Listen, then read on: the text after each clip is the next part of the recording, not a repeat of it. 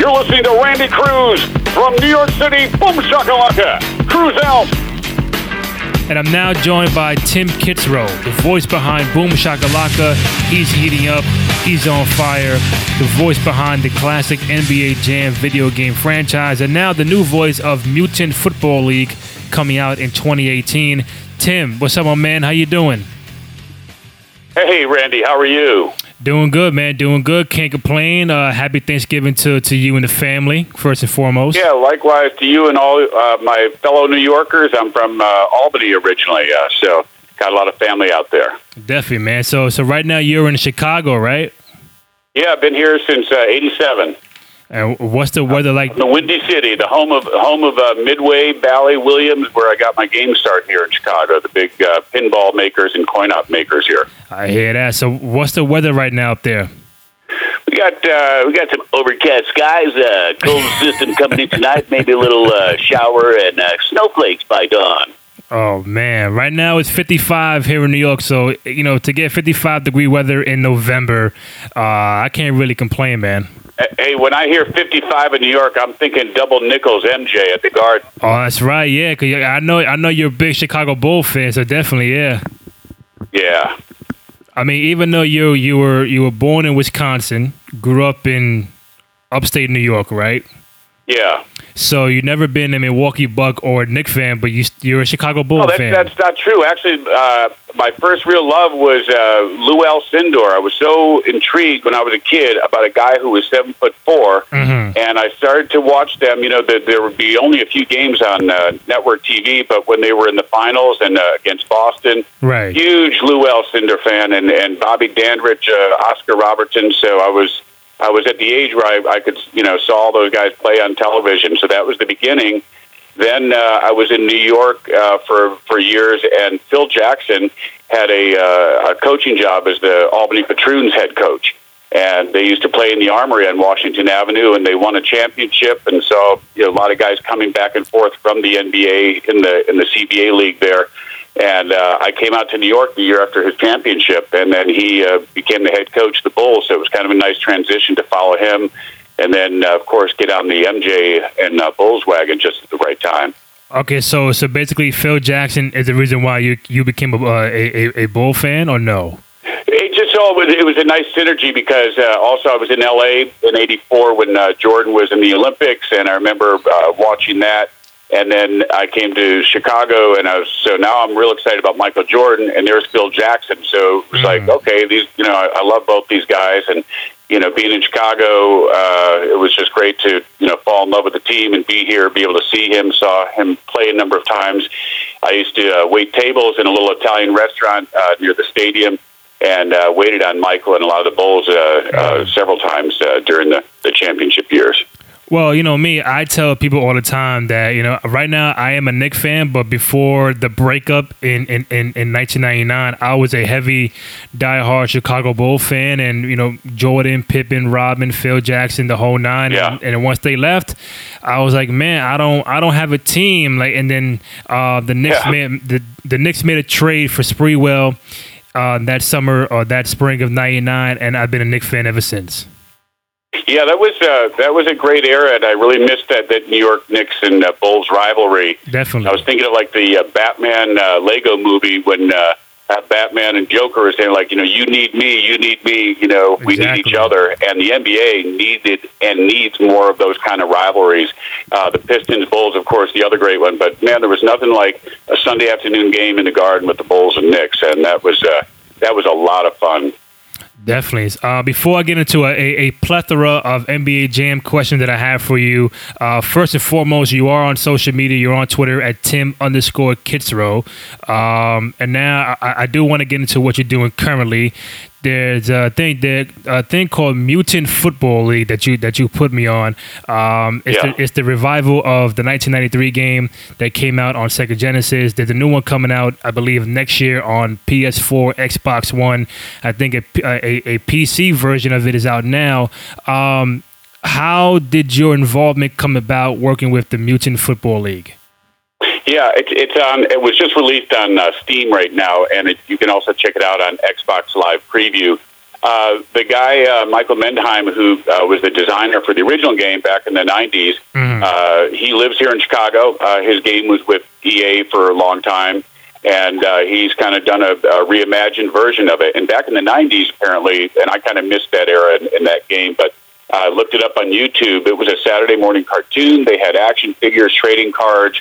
It was just, crazy skeletons, zombies, orcs, and this whole post-apocalyptic world. And it was kind of like their version of the Roman Colosseum and feeding the Christians to the lions. It was mayhem, and there was actually a mayhem bowl instead of the Super Bowl.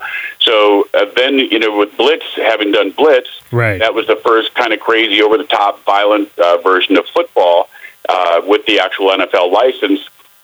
Then when I did a remake with EA Sports in, I think, 2012 of Blitz, the NFL had watered down with all their rules. They didn't allow, even in the game world, they didn't allow late hits.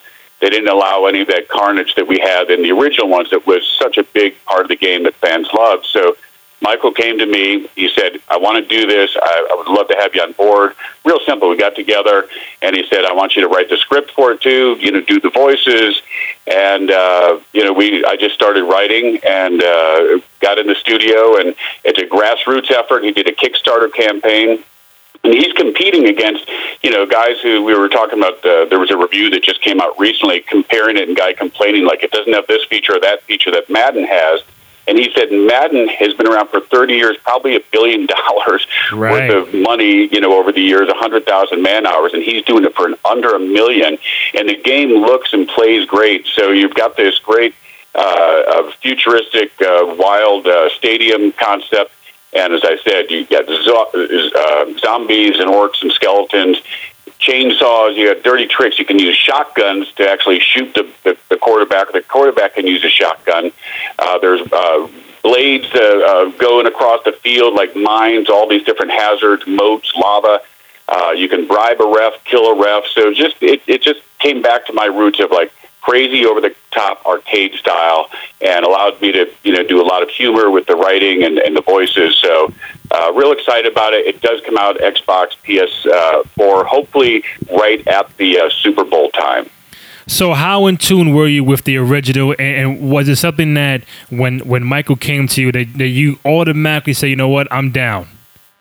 Oh, it was without a doubt. And I also realized, we kind of joked that we're both kind of dinosaurs because we're from the retro gaming era, all those, arcade games that have since gone out of fashion for the most part in favor of sim games. And we both just love the high, the pace, the fast, action, the over-the-top stuff, the violence, and the humor. And for me, I'm not getting a lot of calls from game companies these days because they're all doing broadcasters for sports stuff. Everybody's a sportscaster from TV, and my style is all about the originality and that arcade style. So I think that people who didn't grow up with that are going to discover this and know that they can have that fast addiction. Just sit down, get right into a play. It doesn't take a half hour to set it up. You play with your friends. You do the couch. You can do 4-on-4. You can do it online with a group of people. It's more fun. And if you remember the arcade days when you all gathered around an NBA Jam or a Blitz cabinet, the fun of having a bunch of people yelling, hollering, slapping quarters down, it's that taunting your opponent, the guy you're playing, your buddy. You can pull out a chainsaw, as I said, kill him, kill his quarterback. You can kill the whole team if you're behind in points, and if they lose their whole team, you win by forfeit. So it's just that kind of jump right in, fast, and a lot of excitement. So I was down with it, and we're having a lot of fun putting together promo stuff. We're going to actually have Twitter accounts for these players that are all nice. Parody names on real NFL players, like Bob Shady instead of Tom Brady. So we're going to actually launch Twitter accounts where they're going to be out there commenting, in their Twitter world. Well, it must be, nice and cool to be the creative director for voiceovers for the Mutant Football League, right? Oh, yeah.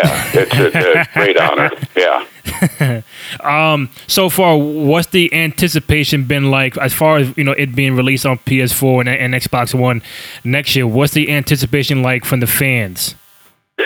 Well, he's been taking it to all the different shows over the year, and it's just amazing how people, and the young kids especially, because they've never seen anything like it before. As I said, it's just so different. And when you're younger, you don't want to get in, spend all that time setting up all the stuff that you have to do with the Madden or something else.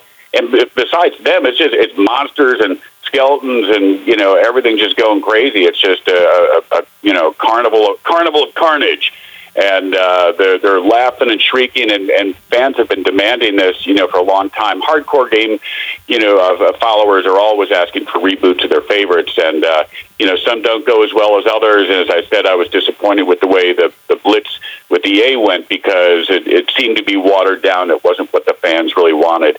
But now, without the NFL looking over our shoulder, we can have more fun, at their expense, and there's no other game that's good. There's like some other, game that someone's trying to do something like that, but no one is going to be able to have this fun experience of the craziness and the violence and the humor that Mutant Football League has. Was there a major difference working on the Mutant Football League game as opposed to NBA Jam and NFL Blitz?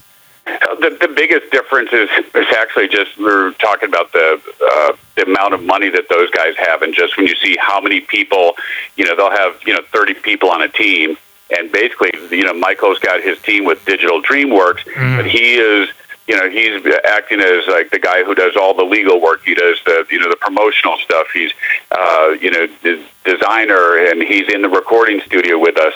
And also we're doing it at a more low budget studios. Like when you're at EA, it's like everything's first class. There are 8 guys in the booth. You're staying out in Vancouver or Florida, and it's just like you're getting catered lunches every day. You have a limousine, car service picking you up, and it's just like this Hollywood, 4-star kind of treatment. And I love getting back to it's the games all started here in Chicago, the important ones, Mortal Kombat, Blitz, Jam.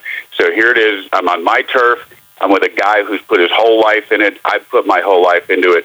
And it's like we're going back to the garage and we're making something that the studios wouldn't, the bigger companies wouldn't, because it's a risk, and it's not the popular genre right now. So we're all in, and we're it's just it's great to have something that 2 people are so passionate about, and for me to have so much control, after all these years, for a guy to just go, hey, I trust you, man, you're the man, to go for it, and we're just enjoying every minute of it.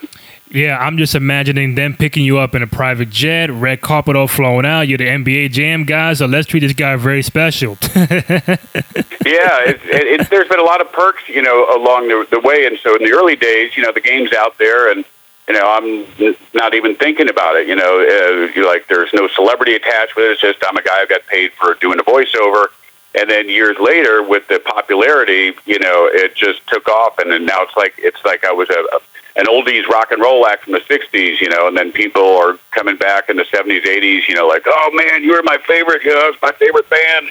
It's like NBA Jam in the arcade is like back in the 60s, all the kids put their money in jukeboxes, and their heroes were rock and roll guys. And so for the era that I, contributed to the arcades, a lot of kids spent all their quarters, their dad's quarters and anybody else's quarters. Absolutely. And they all have memories, and everybody's got a memory to share with me. When I went out to ESPN during the launch of NBA Jam for EA Sports, I was on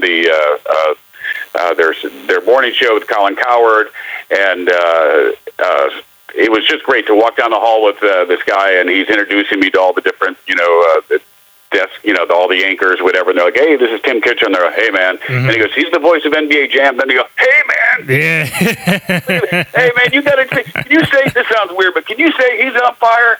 And all of a sudden, everybody just stopped. It was like they just met the real Santa Claus. Like their whole life, they love Santa Claus when they're a kid, but then they, he's not real, and then they got to meet him. It's this bizarre feeling, like you go from a nobody, because my voice is in the game, but people don't know my name. Right. When I get introduced in those situations, people are like, "Oh, I got to tell you, man, I grew up with you. I heard your voice in my head, and I do it when I shoot paper in the garbage can." And yep. It's a very funny thing to know that game actually had that much of an impact on people. You mentioned arcade earlier. Nowadays, 2017, 2018, everything is online, digital, PlayStation, Xbox, you name it. How much do you miss the arcades being around as they were back in the day? Because back then, it's carnivals is a amusement parks, it's rec centers, it's everywhere. Now you might find it once in a blue moon, but how much do you miss the arcades being around? Well, I mean, I miss it terribly, and it was just certainly a fun thing to see. When I had Blitz and Jam out, sometimes they had the dual cabinet. I don't know if you remember the arcades that had both of those games. I think it was Tournament Edition or something. Yeah. And Blitz, but just to actually see the kids just having fun and to see real young kids doing it. But I'll tell you what, the arcade thing is coming and back in a big way, and I've been reading a lot. Hollywood Reporter had an article about how across the country bar owners are really moving to arcades. They're realizing how many people, that have the retro bug that grew up with them, and there's at least a dozen, I think, here in Chicago. I was out at the Northwest Pinball Show. I was a speaker out there in Washington. There are arcades all over in Washington. There's a place called Shorty's with, great pinball machines.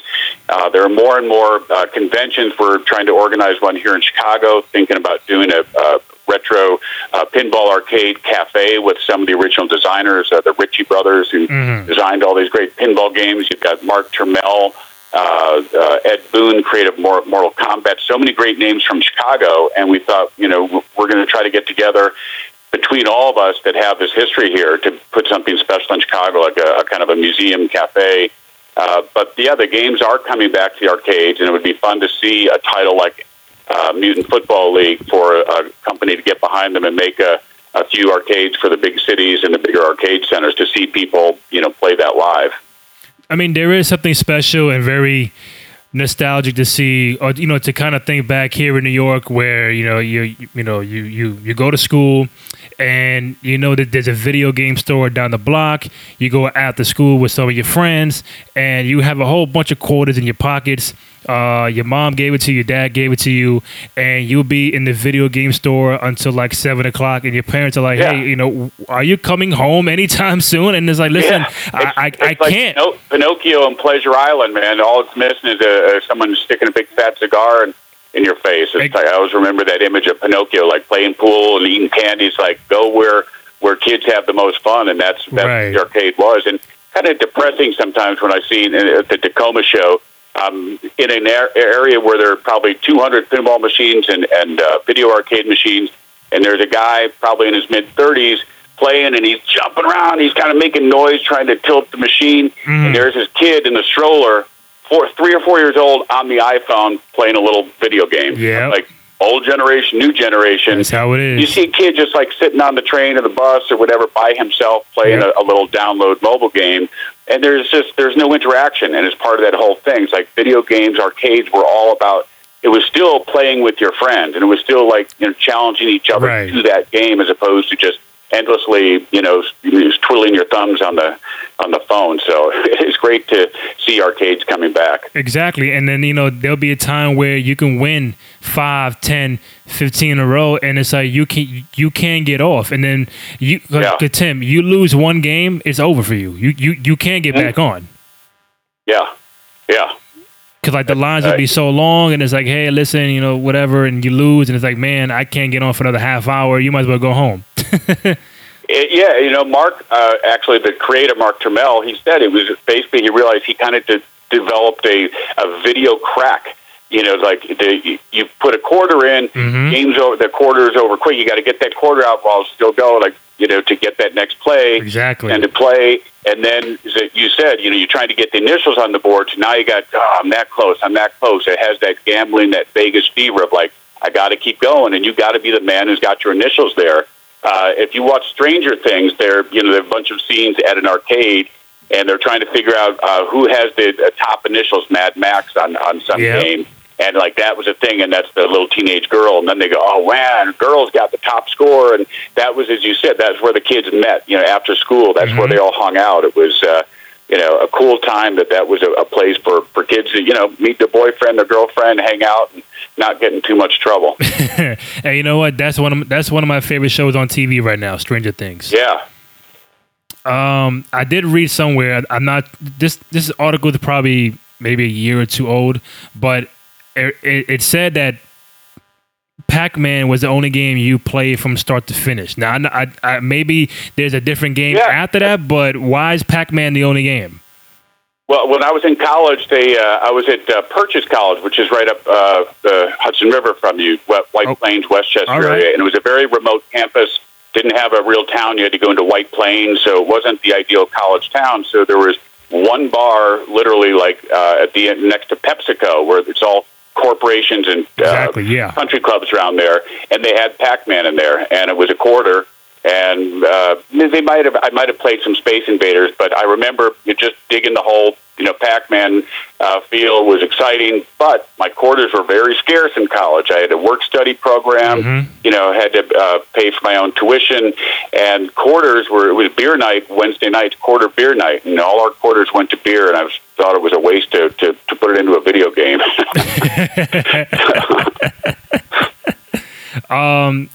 Pac-Man is one of the greatest games of all time. I know when that was in the arcade, my brother and I and friends would play it. I think in the arcade, in my time with the arcade, revelation was Pac-Man, was NBA Jam, of course, was Mortal Kombat, was Street Fighter, maybe one or two other games. But for me, that was my era of going, like I said, to after school to play Mortal Kombat all the time and Pac-Man in those games. But, it just, like you said earlier, a kid nowadays can be on the phone playing a pinball game, and it's like, man, you could be in the store right now playing with other people.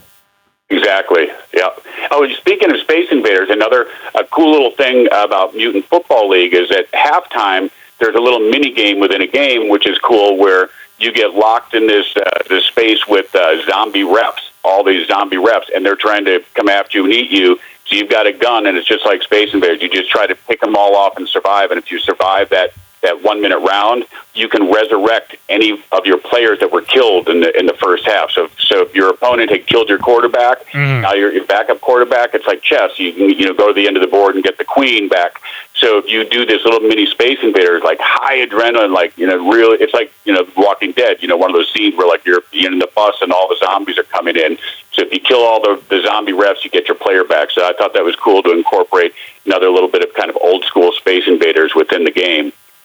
We're chatting with Tim Kitzrow, the voice behind NBA Jam and Mutant Football League. Now, before I lay the groundwork for NBA Jam, you started working with Midway, which is the video game company that started Mortal Kombat, Rampage, Spy Hunter, NBA Jam, NFL Blitz.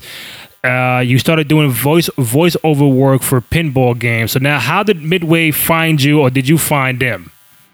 Well, I was lucky enough to just have a random connection. I played in a weekend band. I played drums, and one of the guys, Chris Granner, was the guy who's doing a lot of music for their pinball games. And at that time, the guys who would put the music in the games, they compose all that pinball and video music. They also write the scripts. They also cast the voice talent. And they were looking for someone to do Mr. Howell for Gilligan's Island. And he said, hey, you're pretty good with voices. You went to Second City. You do comedy. He goes, could you do Mr. Howell? I need someone. We can't find anyone. Mm-hmm. I said, well, maybe we could bribe Kona Gilligan. Ooh, lovely. And so I got my way in there first game. Then they gave me Popeye and Twilight Zone and Act from Mars, Judge Dredd, Elvira, Scared Stiff, and it just kept going. I think it was 15 games all in all. And then it's like this old story of like the new thing comes along, and I happen to be at the right place at the right time. The ground floor, Mark Jamel said, hey, Tim's been doing a great job with all the voices. We got this NBA game coming out. Does he want to do that? So it was an offer. It was just right there. That was, their guy at the time. So I fell right into it, and I happened to, just be a huge basketball fan and Marv Albert fan. So, it was just a perfect world. Everybody says, how did you get into something like that? And it's funny how some things, just fall into your lap, and other things, after being in Second City, I'm trying to get on Saturday Night Live and, this and that with my career. And, the acting business is tough. There's always someone else who's going to beat you to the job, and you try to find your niche. And my niche ended up being something that no one else did at the time, which was, write and perform, dozens of voices for video games. And now it's turned into kind of a little mini cottage industry for me to be a guy who the NBA now has me doing highlights for them did work for the Warriors last year during the playoffs, for the Rockets. This year I'm doing an NBA Jam theme night for the Clippers at the Staples Center, January 8th, and I'm going to be doing stuff with the Celtics. So all of a sudden, all that work from way back then, although I didn't make my original goal of wanting to be, Saturday Night Live and the movies, everything else, I got something that no one else, from that Second City era got, which is, the basically, writer and voice talent for all these great hit games. So I feel very blessed. So you mentioned Mark Turmel. Now we're in 1992. He's the lead designer at Midway. He tells you about coming on board for NBA Jam. How excited were you about this opportunity? And did you know much about the development of the game? Because it wasn't your typical basketball game. It wasn't NBA Live 5-on-5. It's 2-on-2. People jumping out the building, making threes from way downtown, like you would say. Yeah. How excited were you about this opportunity?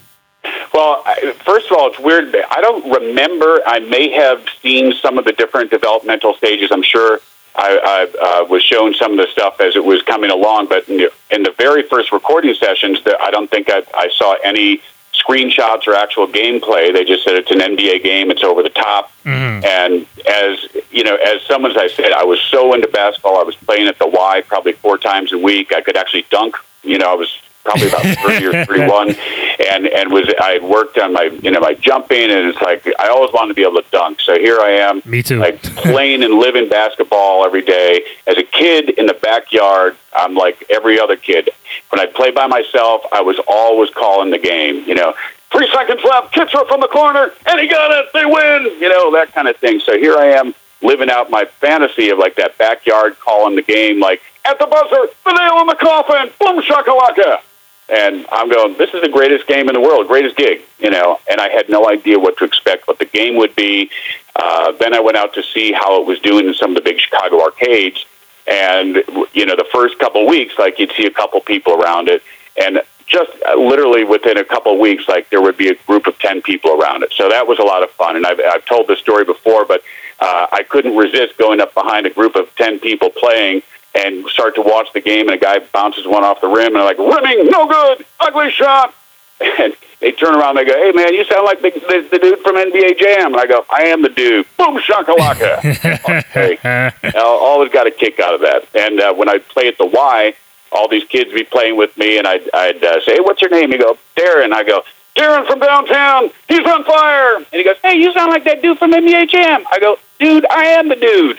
And then he'd go, no, wait, man, you ain't the dude. Then he'd look at me like I'm an imposter, like how he can look at me to decide whether I am or I am not the dude, in fact. And then he'd tell his friends, and all of a sudden there'd be like 10 or 15 kids around the hoop, and they go, say my name, say my name. So I would play one-on-one with all these kids, calling the whole game at the Y. That was a great memory. So now, knowing that you're, a big Chicago Bull fan, when did you find out, and 2, were you upset that Michael Jordan was not in NBA Jam? Well, I didn't realize it right away, and I only learned the full story later. I just thought basically like he wanted too much money, whatever. But the players' agreement, bargaining agreement, basically when they sign on, means anything the NBA licenses, they have to fall in line with, and that meant that the players themselves weren't going to get money. Their bonus was anybody in the game would get an arcade cabinet. So I found out later that Michael wasn't in it because actually he was smart. It's like his name, his brand alone could have, what if the game wasn't like a big hit? That if Michael's name was on it and it was the only NBA game out there, it would have made $1 billion and he wouldn't have gotten anything except an NBA Jam arcade cabinet. Well, it turns out the game made $1 billion the first year, and then he's out in Seattle hanging out with Gary Payton and Ken Griffey, and they're hearing about NBA Jam or they're playing it or something. They're like, why am I not in it? And I don't think Michael necessarily even realized that his agent, told him, hey, there's this opportunity. He just made a business decision. Like, no, we're not going to have Michael in this. So Michael wanted to be in the game so badly. And think of a guy with his ego. The top player in the NBA is not in the top. It's like being an album of mediocre artists, and they're giving you the top 10 artists in the world, and Michael's not there. So he's like, I got to be in the game because I got to play as myself. So they called Midway, or his agent did, and we did a special version where I came in, had to do the calls for Jordan, for Peyton, for Griffey, and they made 3 cabinets and shipped them out to those guys. So I thought that was really cool that he wanted to be in so bad. So the story goes that they had their cabinets, and then all these years later, we're all wondering, like, well, what happened with the cabinet? The NBA Jam article in Sports Illustrated came out, and they talked to Gary Payton.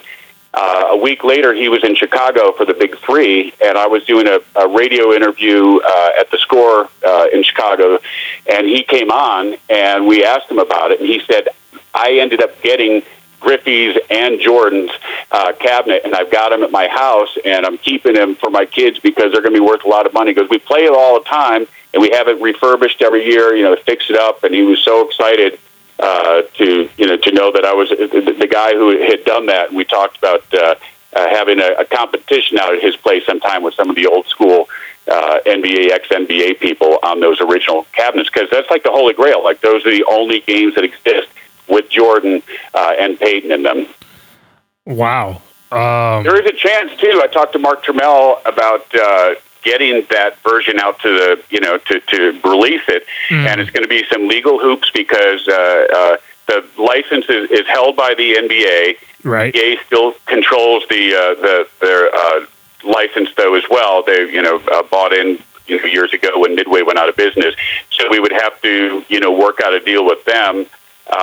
And there's also a new guy from Microsoft who approached me. He's trying to secure the rights for NBA Jam to update it, release it, and at that point, hopefully, we could get the MJ and Peyton version out. Of course, you'd have to go through MJ's people, Peyton's people, make sure they get paid, but, why not? I think everybody in the world who's ever played NBA Jam would plop down whatever for a version to get the Holy Grail version. Yeah, I think also I read somewhere Shaq, who was in the arcade version of it, but wasn't in like the home console, because he himself did the whole thing like Gary Payton and Jordan. Yeah. I mean, he was the biggest fan. He actually, when he would travel on the road, he would have his assistant call up the local arcades and give him whatever money they wanted to deliver a whole arcade cabinet to his hotel suite. Mm-hmm. And he said him and the other guys on the team would just stay up literally all night gambling and playing. And he said that, there was just a cool thing because, there are obviously no home games and portable games then. It just is the ultimate tribute, to NBA Jam and its success, that the NBA players at the time loved it so much and would hang out all night and play. Mm-hmm. I mean, for me as a fan, I'm interested. I'm curious to know about the process. Again, just researching about you, I read somewhere that 20 hours, $50 an hour, $900 for the whole entire project. Do you ever go back and be like, damn, I could have made a lot more money? And also the process of going in the booth, doing the lines, and all that stuff. Well, first of all, the money you have to, in perspective, like where I was, a young guy, as an actor, we're all, you always struggle. You always wait tables or do something to make ends meet. So when you have a gig it just seems like a side gig that's related to what I want to do. It's like, as I said, I get to be creative, fun, do voices, comedy, and $50 an hour, like you're in there for 3 hours, that's $150, and that was good money. Right. And in the end, as I said, it was I just thought of it as like this nice little extra bonus money. It's like playing scratch off lotto and winning consistently. I had no idea what games made, never had any understanding of how big the industry was. And, of course, pinball games were kind of on their way out. They weren't very viable financially for the companies. That's why they ended up phasing out as the video games became more popular.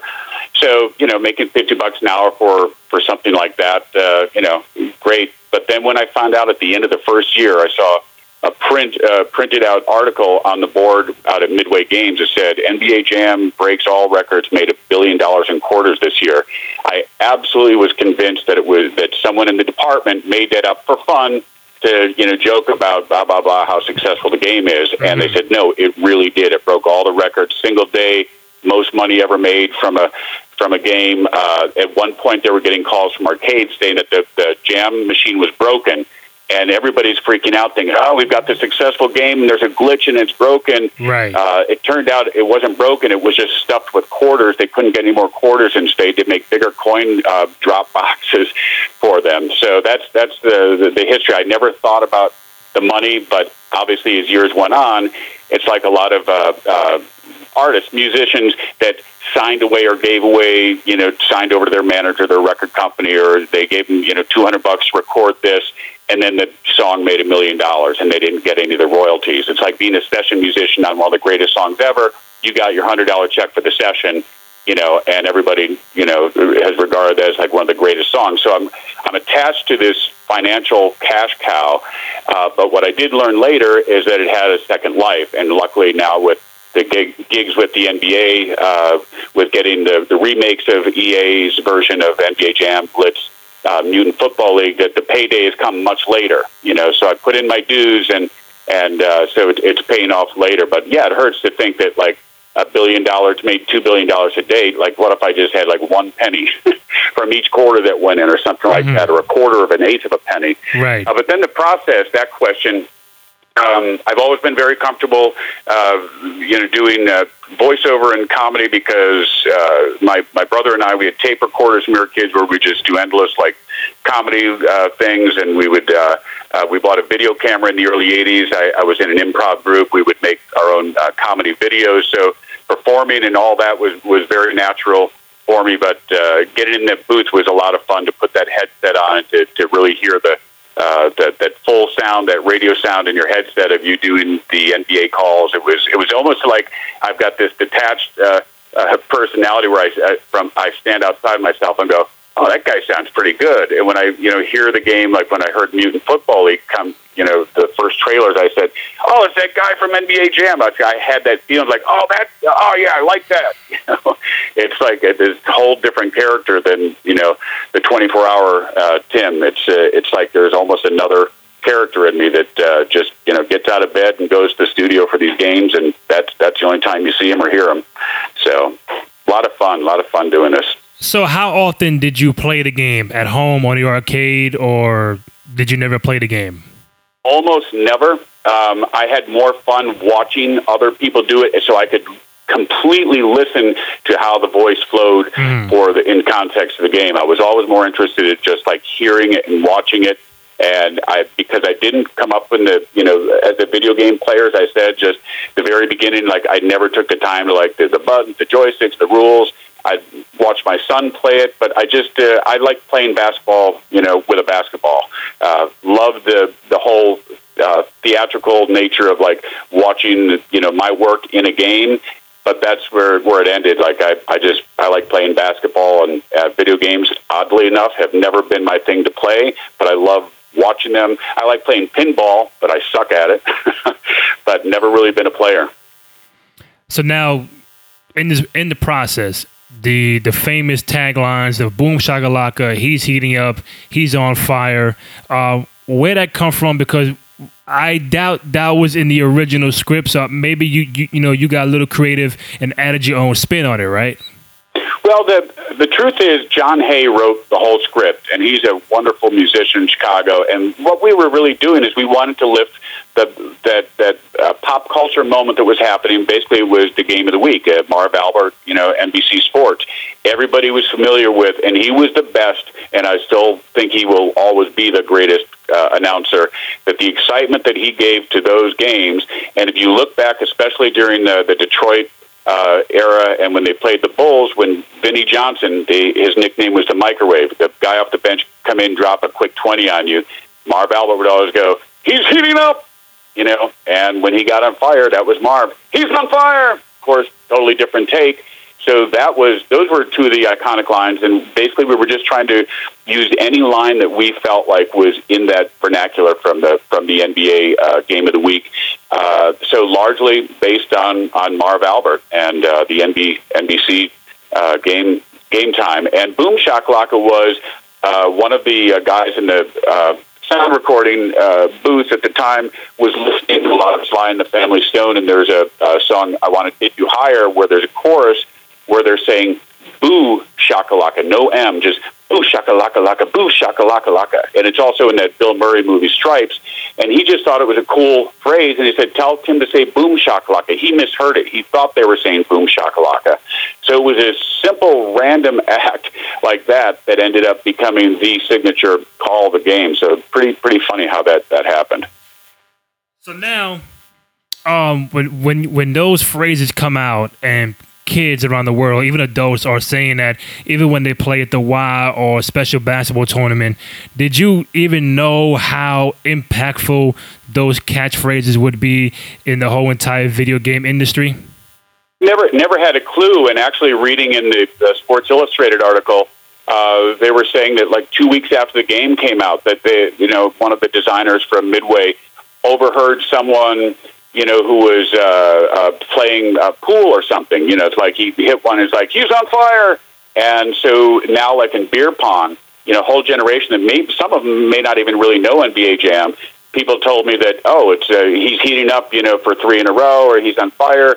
And they use NBA Jam terms, for beer pong. So, and I did start to hear it in commercials. You hear it in TV shows, characters, yelling boom shakalaka or something. So, yeah, over the years, I've noticed that it really transcended the game and is part of the culture. And, who doesn't, think of saying boom shakalaka or he's on fire when they do anything great in sports? You'll hear it referenced in, football or baseball, sometimes. So, it'd be fun if I was able to, work with some of the other major league sports the way I've been doing with the NBA and do some calls for games and do some highlight videos. And, of course, Blitz was such a big hit, and that was the one where I really started to get creative with all the writing. And so, the phrases, instead of like a one-liner or a one word like boom shakalaka superlative, it was things like, he just ripped that guy's head off. No, it was just his helmet. That was totally unnecessary, but a whole lot of fun to watch. Those were a couple of the kind of lines that people started to latch onto, and so it's been fun with the updated versions. If you listen to the new NBA Jam from 2010 with EA Sports, I probably put about 500 lines, in, and it's a little bit more, lengthy and involved. And now I've been using those for the NBA highlights that I do for the teams. Things like, when someone hits a 3-pointer, instead of just nothing but net, I go, like rummaging through his girlfriend's top dresser drawer, he finds nothing but nylon. Boom shakalaka. Like your mama wearing latex pants, that dunk was tight. Kaboom! Lot more. the technology that allowed us to put more speech in games. The simple fact is, in the early days, you could only put so much speech into the games. The memory just couldn't hold it. So when I did the first home versions, there was even less space and memory than the arcades, because that was a bigger, hard drive. So when I recorded that, I actually had to tighten up and shorten the phrases much more than they are in the arcades. So if anyone really listens closely, like in the home versions, he's on fire becomes this like one still like, he's on fire, he's on fire. And I actually say his on fire, because we had to tighten everything up and speed it up. So that's kind of an interesting technical little story about how the games have evolved.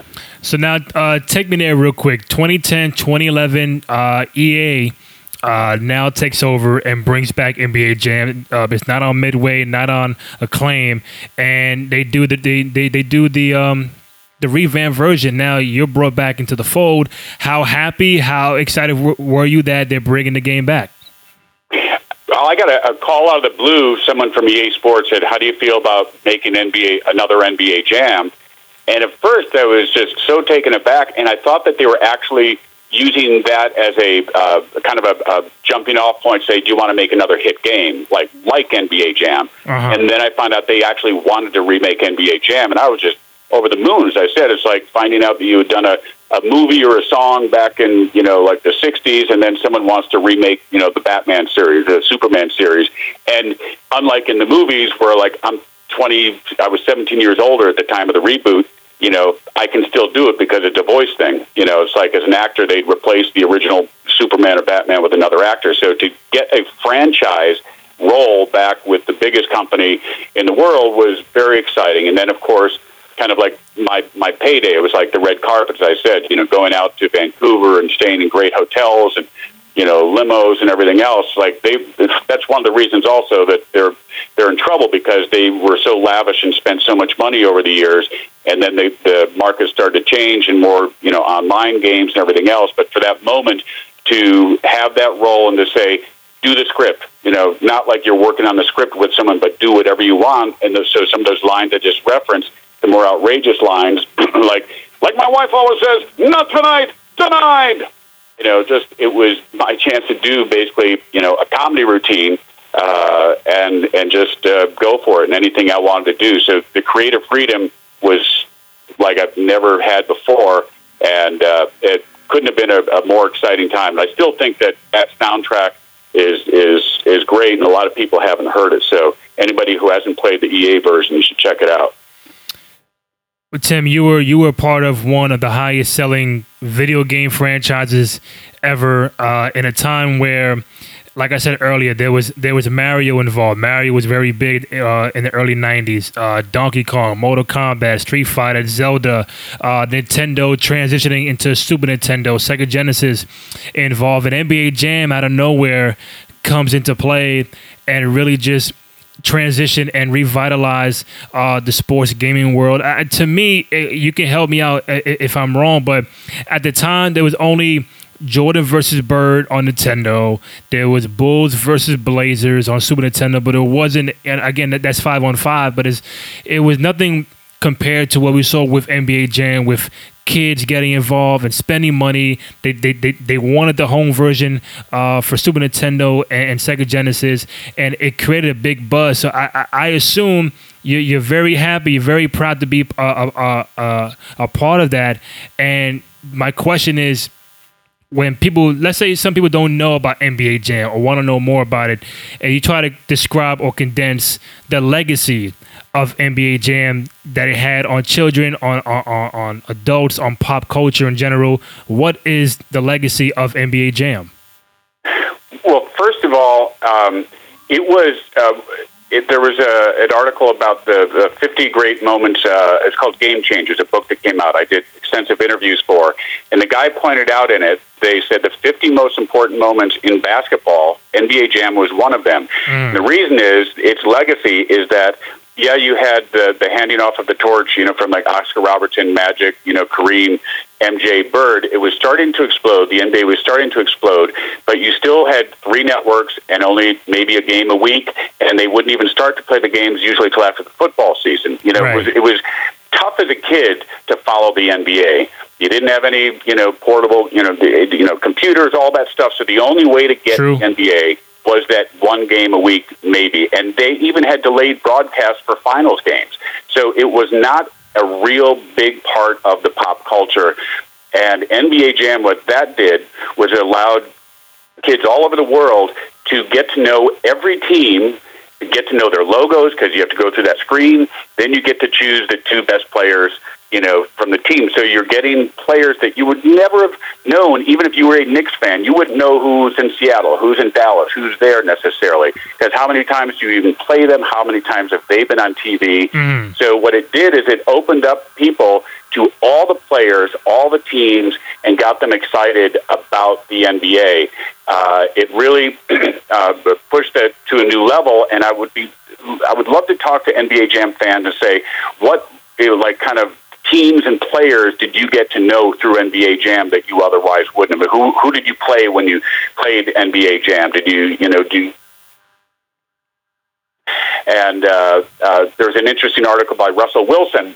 He wrote an article. It was called Boom Shakalaka. He goes, I fell in love with the NBA because of NBA Jam. So here, to answer your question, here's a major athlete. He said, people may think that I was obsessed with football my whole life. He goes, no, it was NBA because of NBA Jam. He goes, I'm living in North Carolina. I think it was North Carolina. He goes, who's my favorite player? It's Gary Payton, because I love their logo. I love the Sonics look. Yeah. And he goes, I always played as them. So now he ends up in Seattle, and he's actually trying to bring the Sonics franchise back to Seattle, which is cool. And he said the NBA Jam was the thing that brought him in. There's a guy who's writing a book called NBA Jam. You can find it on Twitter, NBA Jam, the book. He was in the Philippines. He got NBA Jam there, and he fell in love with the whole NBA culture because of NBA Jam. So the legacy is that it opened up the NBA before technology and cable and 24-hour NBA channel to know the players.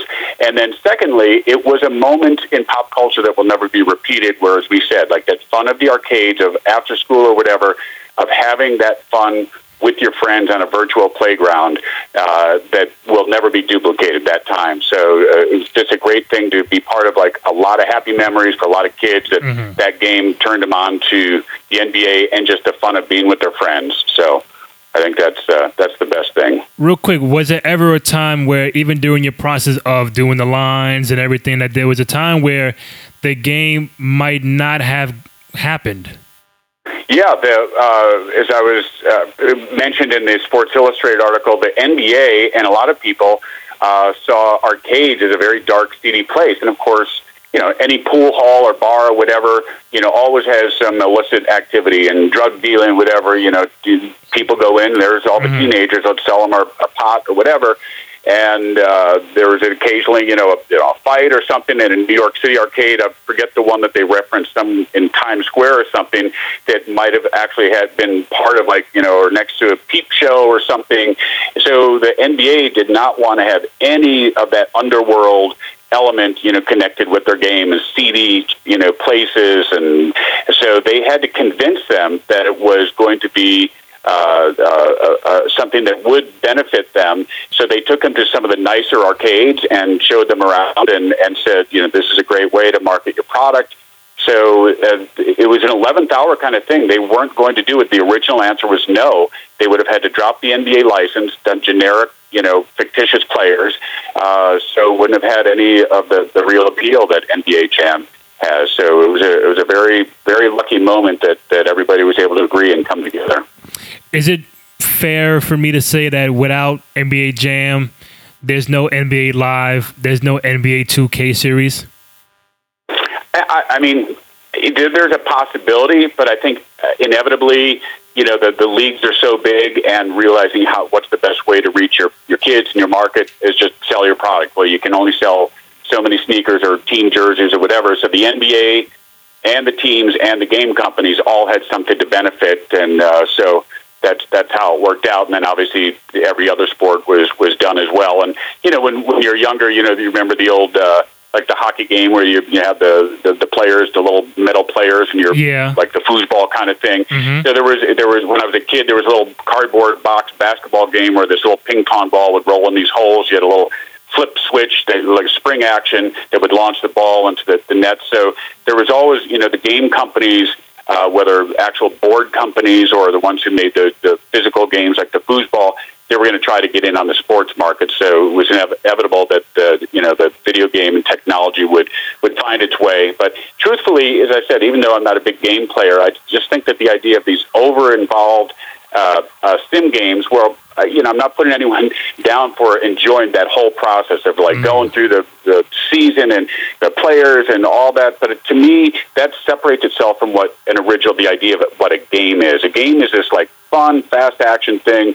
Think of kids and how you want to just get in on the fun, and you don't want to exclude anyone, and anyone can do it. So that rush and excitement of a fast-paced game of the arcade style is still going to stand on its own. That I don't think that NBA Live and all those things are really, it's apples and oranges. It's two different experiences, and fans love them both. But I don't think you can beat the adrenaline rush of the arcade, and that's the other thing that NBA Jam has that no one else has ever reproduced.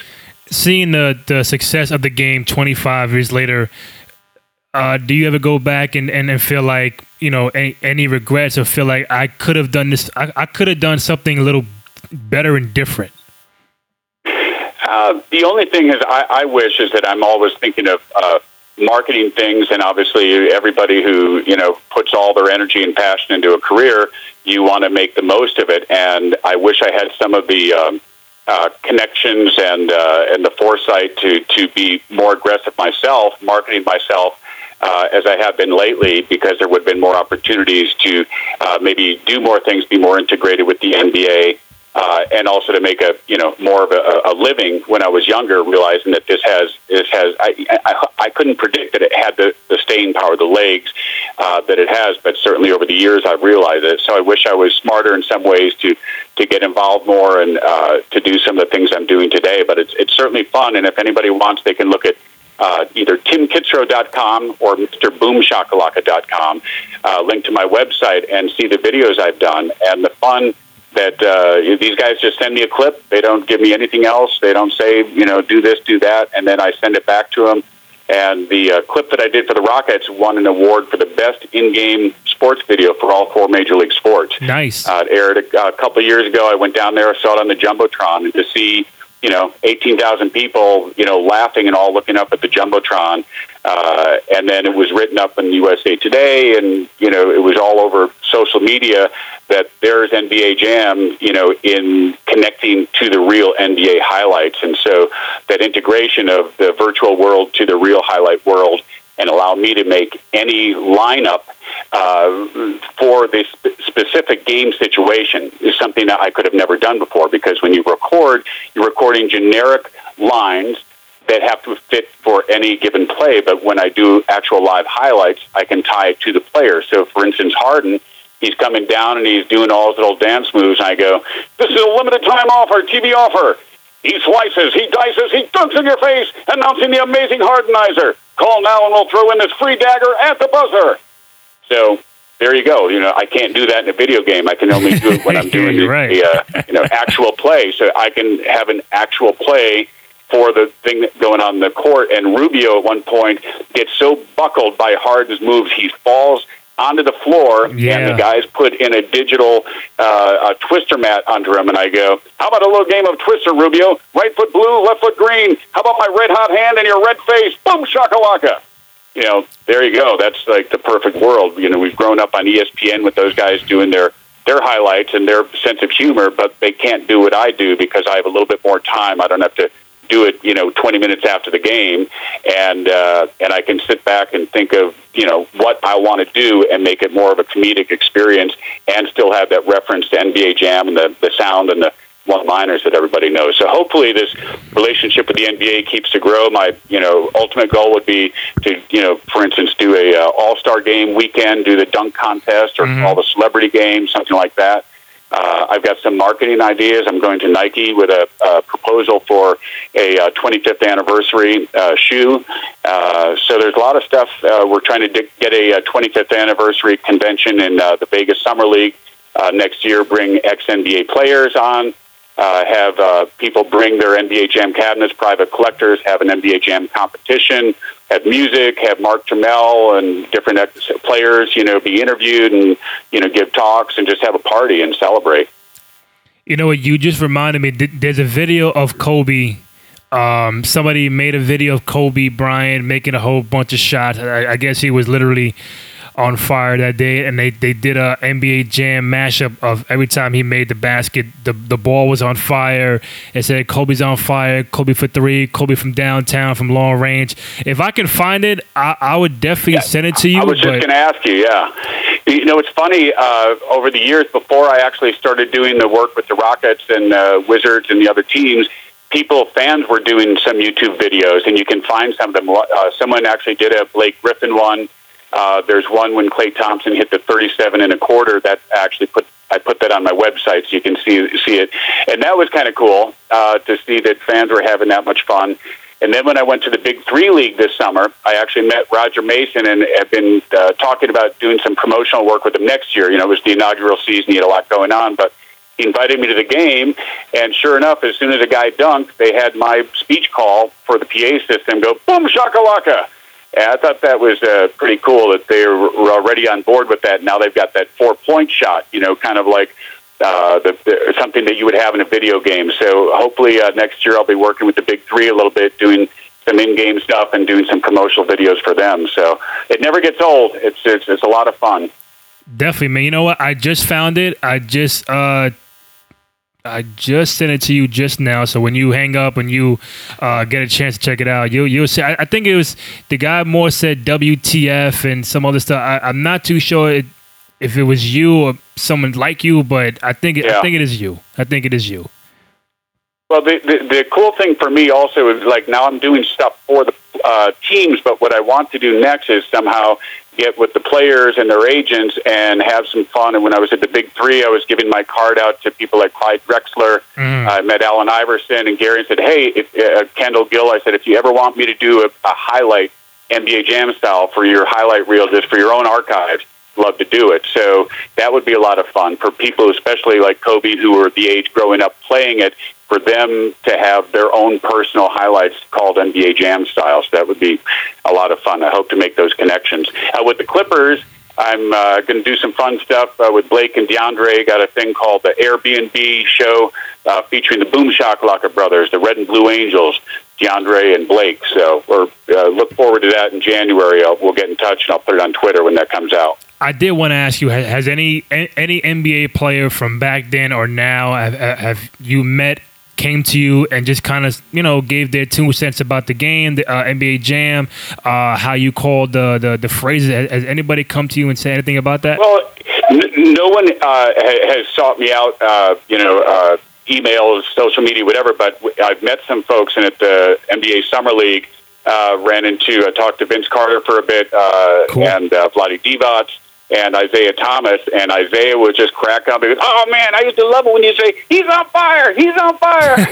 and Vince was telling me how much he loved it, the dunking stuff. And so it was really cool to see those guys. And as I said, you realize once I talk to someone, they're like, oh, wow, you're the guy. They would have never thought, they're going to spend their day thinking about who's that guy who did NBA Jam. I'll get in touch with him. He'll do my highlights. But when I meet people, you find out they're just like any other fan. They're just like, I met Steve Smith one time, and actually someone had mentioned to him, one of my friends came over to Steve. He was in a restaurant, and he said, hey, that guy over there did the NBA Jam, and so Steve comes over to me, and he goes, hey, man, I just want to introduce myself.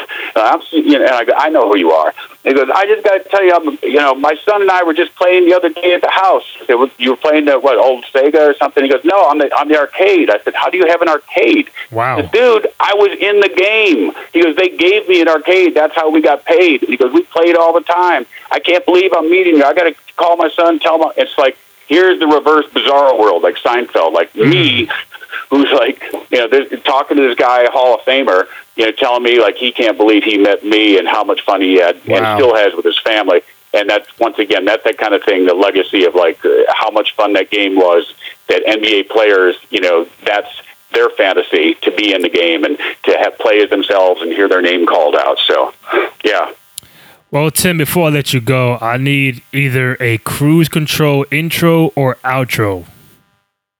Well, we'll have to do that now, but I want you, we'll hook up later, and I'll do some recordings from home. I'll give you some good stuff, anything you want. So let me know. All right, definitely. Tim Kitzrow, you're on Twitter at Tim_Kitzrow, the voice of NBA Jam and the new Mutant Football League. He's on the website, timkitzrow.com, right? Yep. You're listening to Randy Cruz from New York City. Boom shakalaka. Cruz out. Love it. Thank you, man. I appreciate it. Real pleasure to talk to you, Randy. We'll be in touch. And thank you to all your listeners out there who are NBA Jam fans. And hopefully we got a lot more fun stuff coming your way. And check out Mutant Football League at Mutant Football. That's the Twitter handle, at Mutant Football. Randy, great to talk to you. Have a great day, man. All right, man. Take it easy. All right. All right.